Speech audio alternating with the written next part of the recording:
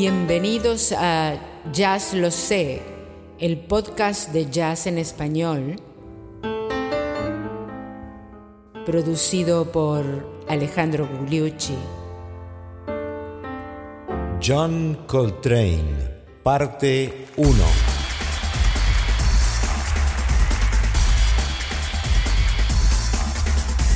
Pero ¿qué tal, amigos? Bienvenidos al episodio 62 de Jazz Lo Sé, donde vamos a hablar de el gran revolucionario de la década del 60.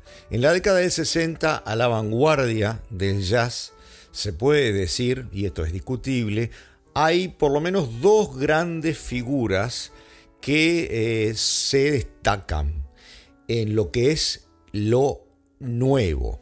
Estamos hablando de gran John Coltrane, saxofonista tenor, y también de Ornette Coleman. Este último, el iniciador del free jazz, que después confluye con Coltrane, con sus novedades. Y el gran John Coltrane, que revolucionó el concepto no solo del saxo tenor, sino de la improvisación, pasando por diferentes etapas en su vida. Y hay esencialmente una década Coltrane, dado que Coltrane murió muy joven, a los 41 años, en el año 1967. Y antes de empezar, vamos a hacer una pincelada de los tres grandes estilos de Coltrane.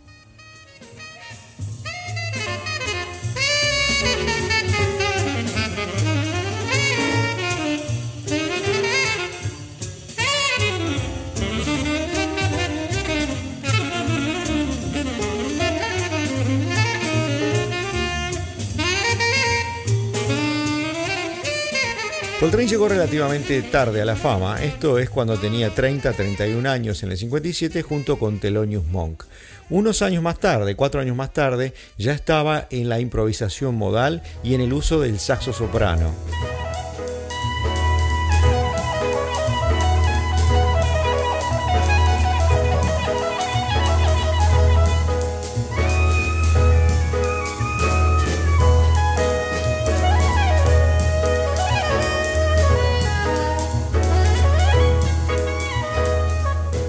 Y aquí está haciendo improvisación modal, como lo había iniciado con Miles Davis. Y lo vemos más adelante, en el 65, al final de su carrera, ya en una forma completamente libre, en el tema Ascension.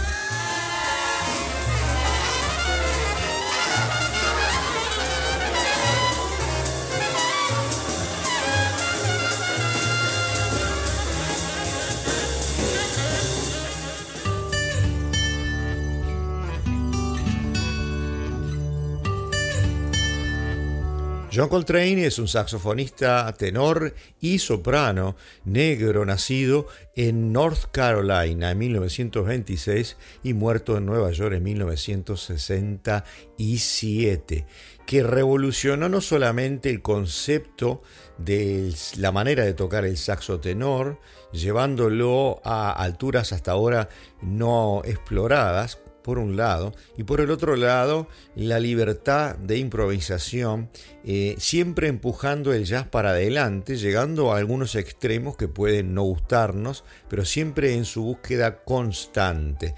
Y empezando su carrera con orígenes modestos, de padre sastre, pero que pudieron pagarle estudios musicales, empezó a tocar el clarinete y el saxo alto, luego se anota en la Marina en el año 45 y está en la banda de la Marina y se destaca enormemente y empieza a tocar en bailes y en fiestas y se labra un nombre, y además toca en varias bandas como la de Charlie Parker, la de Dizzy Gillespie, hasta que en el año 1955 lo llama el gran Miles Davis para integrar su quinteto, y ahí empieza la verdadera historia de John Coltrane. Vamos a escuchar de esa primera época del año 1956 con Miles Davis en el primer quinteto. Vamos a escuchar Airojin, o sea, el revés del nombre Nigeria, un tema que es de Sonny Rollins.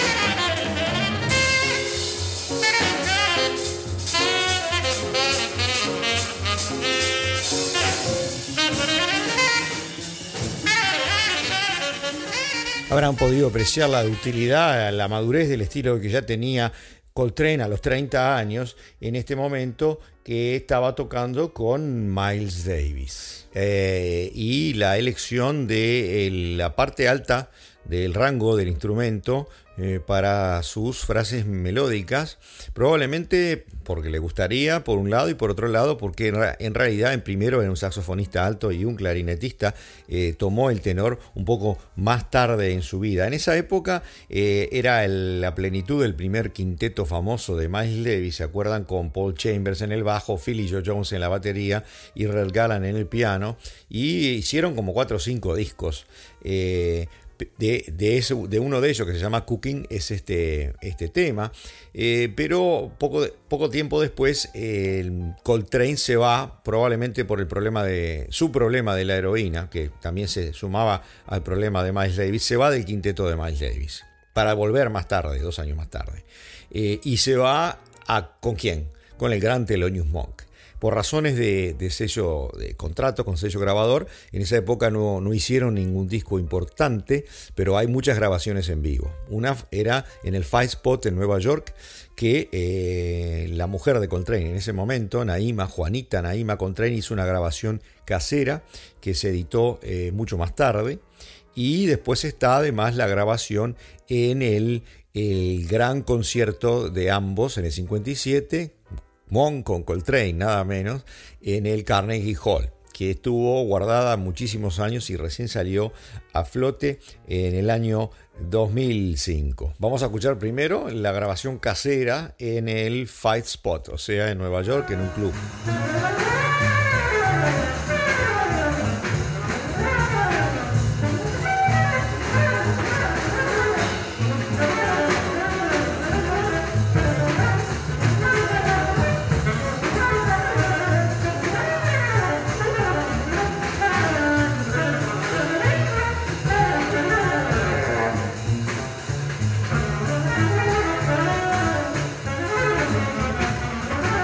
Además está a decir que todo Nueva York estaba detrás de Coltrane, que era la segunda gran novedad que se había producido desde que Charlie Parker y Dizzy Gillespie trajeron lo suyo a este género. Vamos a escuchar una versión ahora de otro tema, de Blue Monk, el clásico, en el Carnegie Hall con mejor sonido.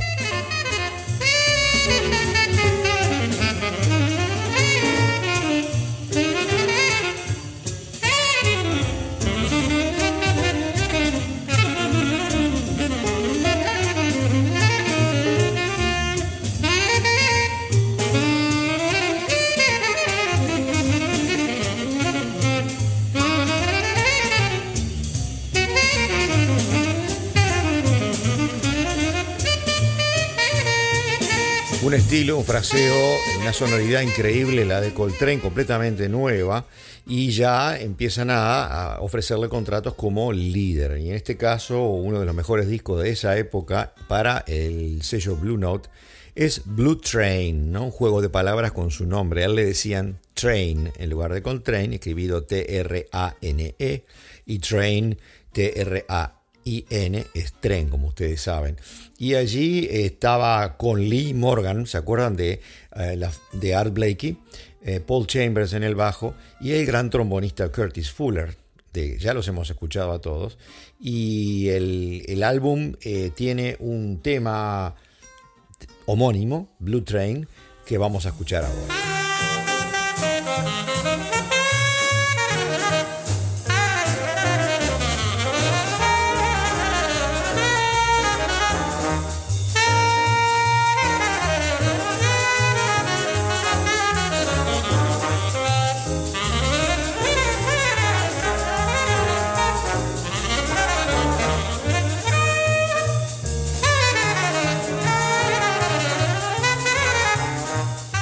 ya con composiciones propias como esta, y la más clásica de todas, que les voy a pasar nada más que la melodía, es Moment's Notice, que es un estándar de jazz.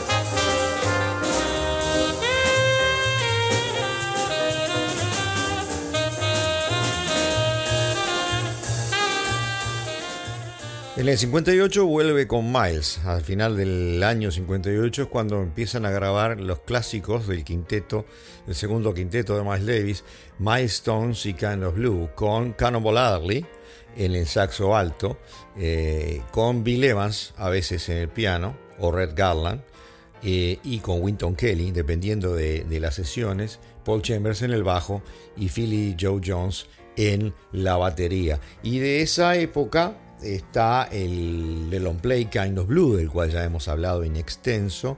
Está el famoso tema Freddie Freeloader.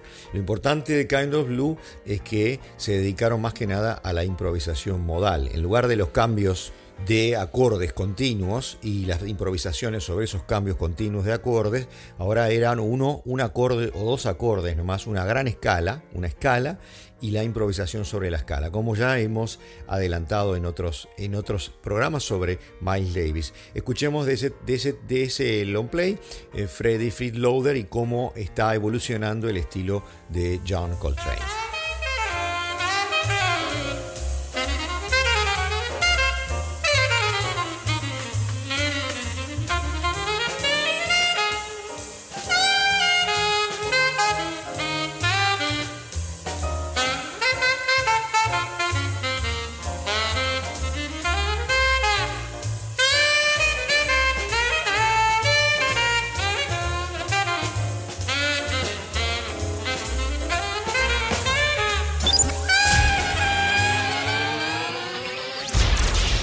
Llegó la hora de los chismes y anécdotas de jazz.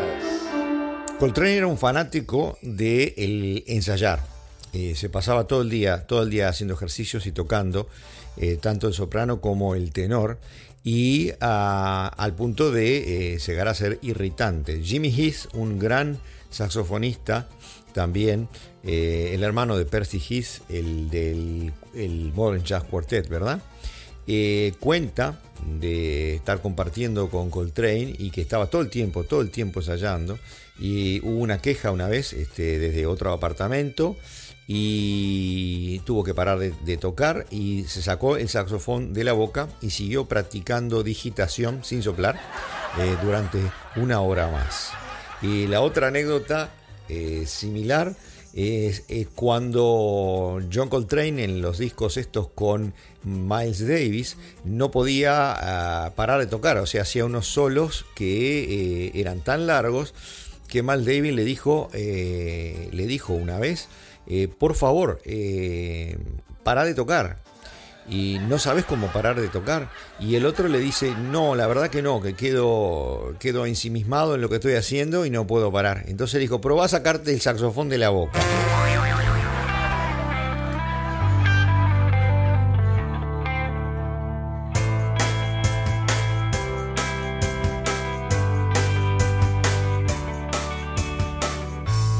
Pero Coltrane no se queda quieto.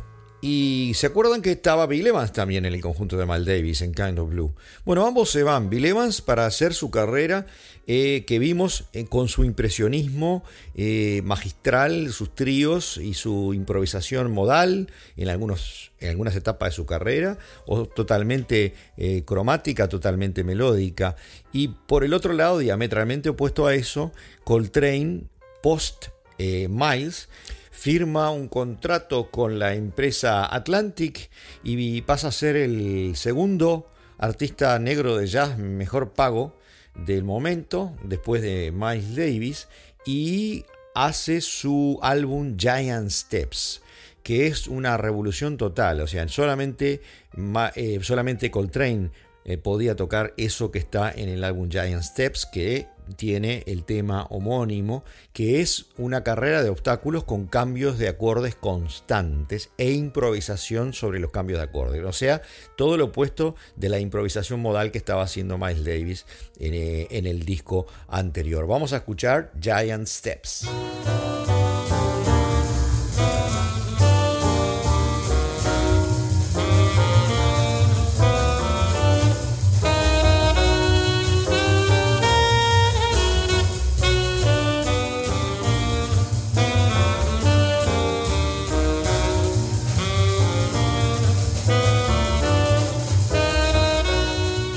Este tema, por supuesto, se transformó en un estándar de jazz, y ¿por qué no escuchamos un fragmento del solo de Coltrane sobre esos cambios de acordes?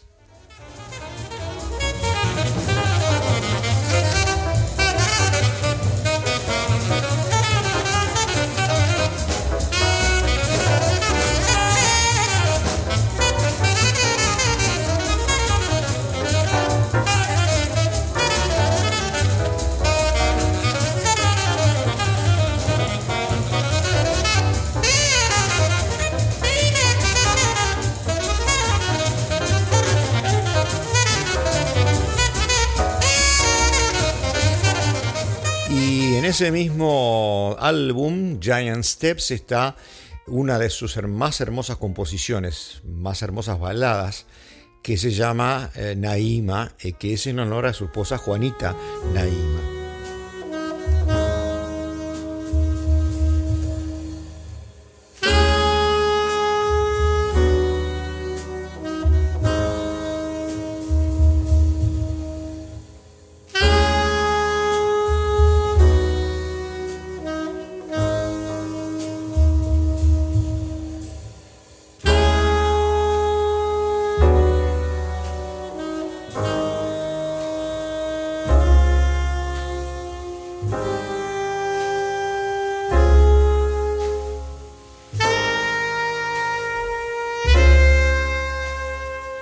Por esa misma época, un poco después, Coltrane da un giro en lo que estaba haciendo y se interesa más por volver a la música modal. Además, rescata al saxo soprano. ¿Se acuerdan que el saxo soprano había sido un instrumento importante porque en el jazz lo había utilizado el gran Sidney Bechet, ¿verdad? Con ese vibrato espectacular. Bueno, Coltrane lo rescata. Prácticamente no se había usado más el saxo soprano, sobre todo en el jazz moderno. Lo rescata y lo pone en un lugar de preeminencia que sigue teniendo hasta ahora. Después vino Steve Lacy a tocar el soprano y otros muchos, por supuesto, pero el que primero lo rescató fue Coltrane, haciéndolo sonar un poco como un instrumento indio, ¿sí?, de similar sonido gangoso. Y uno de los mejores ejemplos es su interpretación de My Favorite Things, de la novicia rebelde, como se dice en español, ¿no? De The Sound of Music, que es un vals, y él lo utiliza en la parte de improvisación como un tema modal, o sea, prácticamente es McCoy Tyner, el pianista, trabaja todo el tiempo en un solo acorde.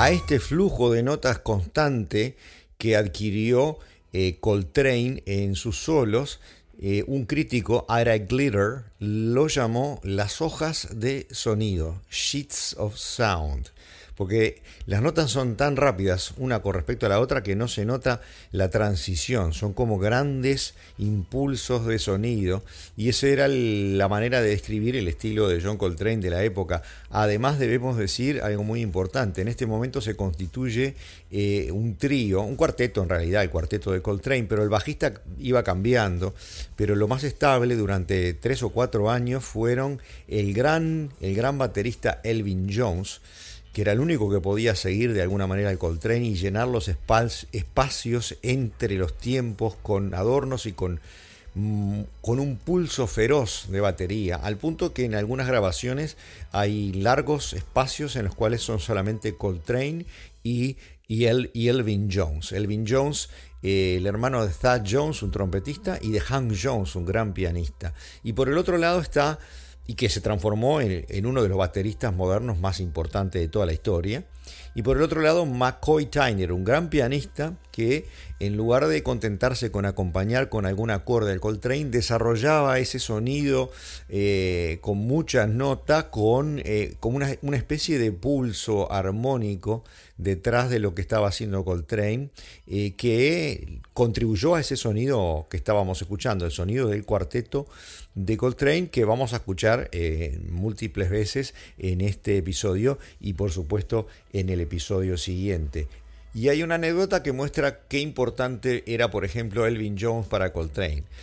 Elvin Jones una vez le pidió prestado el auto a Coltrane y tuvo un accidente de tránsito importante, del cual salió con alguna magulladura nada más, algún hematoma, pero el auto irrecuperable.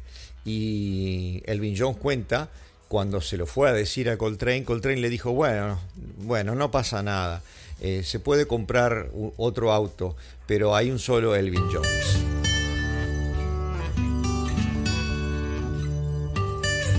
Y Coltrane sigue evolucionando muy rápidamente. Ahora el contrato de Atlantic lo compra Impulse y además empieza a recibir influencias de la música del mundo, del jazz modal, del free jazz que estaba haciendo Albert Ayler y Ornette Coleman al mismo tiempo, por supuesto, y de lo cual vamos a hablar más tarde. Pero lo empiezan a influenciar a Coltrane, incluso las ragas indias y una música cada vez más que va tendiendo a lo que luego se conoce como free jazz. De esa época, por ejemplo, está de su concierto en el Village Vanguard, donde están tocando y están revolucionando la música del momento en el año 61, Chasing the Train, corriendo al tren de alguna manera.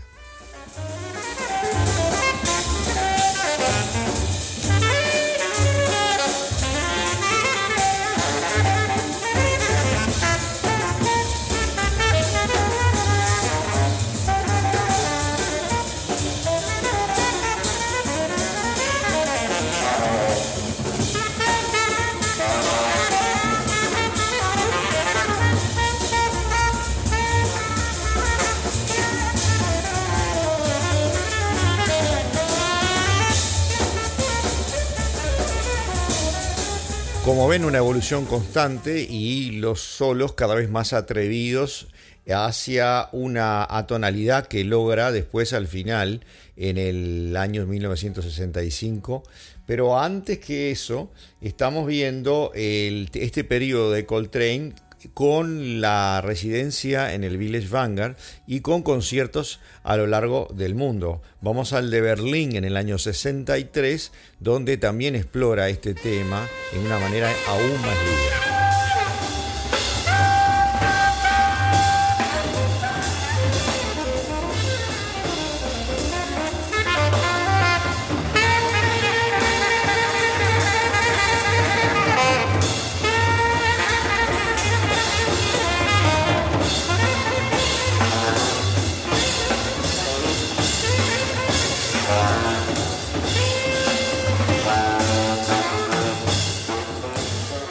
Pero Coltrane no se limitaba a esas evoluciones hacia una forma casi atonal del jazz, sino que seguía tocando cosas más clásicas, como baladas, como contribuciones con grandes artistas del jazz de la época anterior. Y por ejemplo, en esa época grabó un álbum de baladas que se transformó en un álbum que se llama Coltrane para enamorados, por ejemplo, y otro álbum con John Hartman, un gran cantante, un barítono de una voz impresionante, del cual vamos a poner un ejemplo que es My One and Only Love, mi único amor.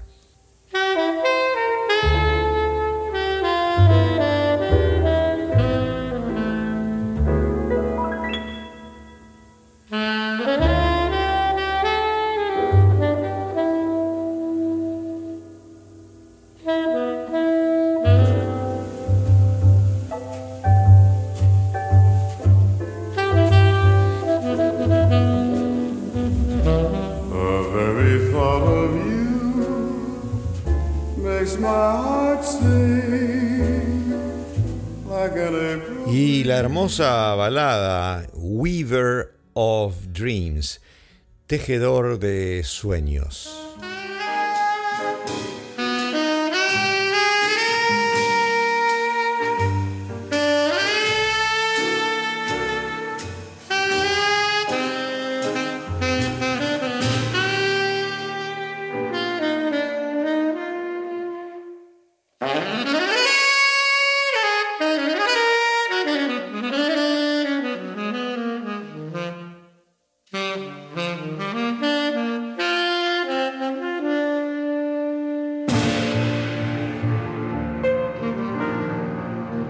Y hay también un encuentro cumbre con el otro grande, con Duke Ellington. Y vamos a escuchar aquí el clásico In a Sentimental Mood, en un mood sentimental.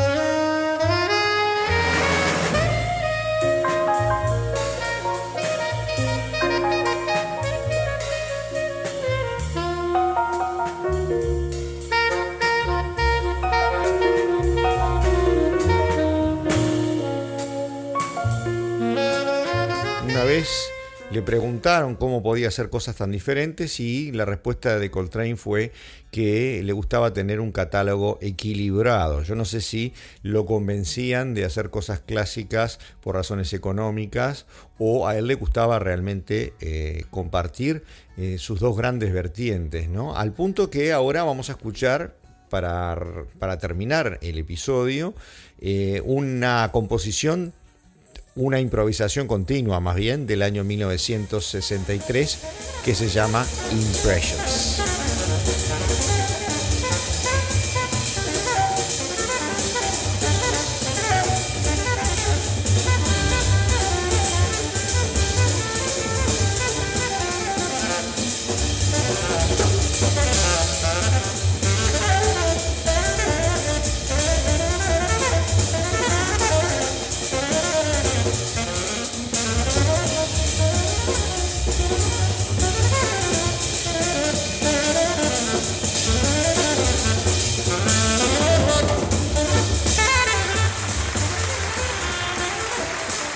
Y amigos, estamos llegando casi al término de este episodio número 62 de Jazz Lo Sé, tu podcast de jazz en español. Y les cuento que hoy tuvimos en esta semana un récord de audiencia y que España tiene el primer lugar, como 50% más de oyentes en esta semana que México y la Argentina, que prácticamente están a la par, y un poquitito atrás Chile, que viene creciendo en forma sostenida. Muchas gracias a todos los amigos del Pacífico chilenos, y Colombia, que también está acercándose.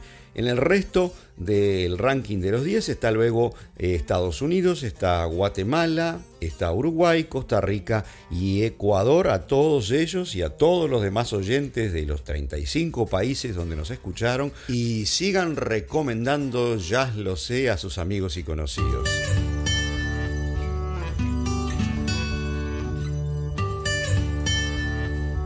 Y por aquí, amigos, vamos a poner un paréntesis y llegar al término de este episodio 62 de Jazz Lo Sé, tu podcast de jazz en español, donde estamos viendo la carrera de John Coltrane, lo que sucede en los años 60 como gran innovación en el jazz, aparte del free jazz, es la gran carrera de Coltrane. Por supuesto está también Miles Davis en su segunda fase, está también el gran bajista Charlie Mingus y otras grandes novedades, pero dentro de lo que se conoce como los grandes hitos del jazz, está Charlie Parker y Dizzy Gillespie, y lo que sigue es John Coltrane. Y continuamos entonces en el episodio 63 con el cierre de la carrera de Coltrane en esta etapa con Elvin Jones y luego su fase completamente libre